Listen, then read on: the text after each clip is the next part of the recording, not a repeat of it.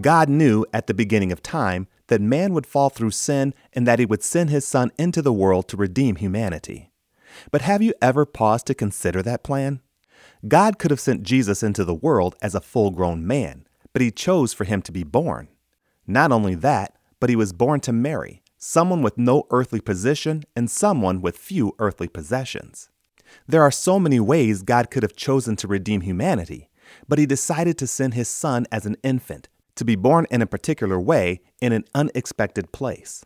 But one element of his birth that I would expect is the truth that the Holy Spirit was integral in Jesus' miraculous birth to a virgin girl.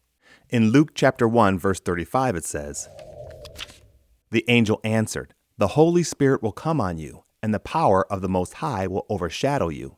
So the Holy One to be born will be called the Son of God.'"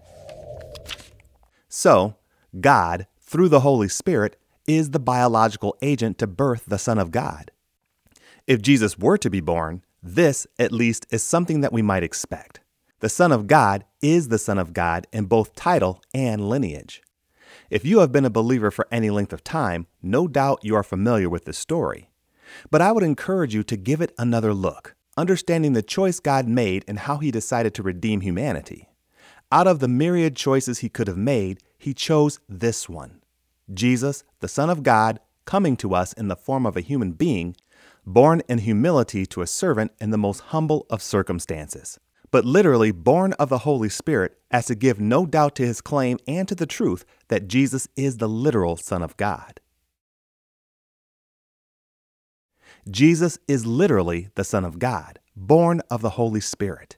But that is where the expectations of what we might expect God to choose for the Redeemer of all humanity end. He was born to a humble teenager in a manger and brought into the world as an infant. I challenge you to consider the plan of God. Through his method of bringing to earth our Redeemer, we are able to get a glimpse into his character.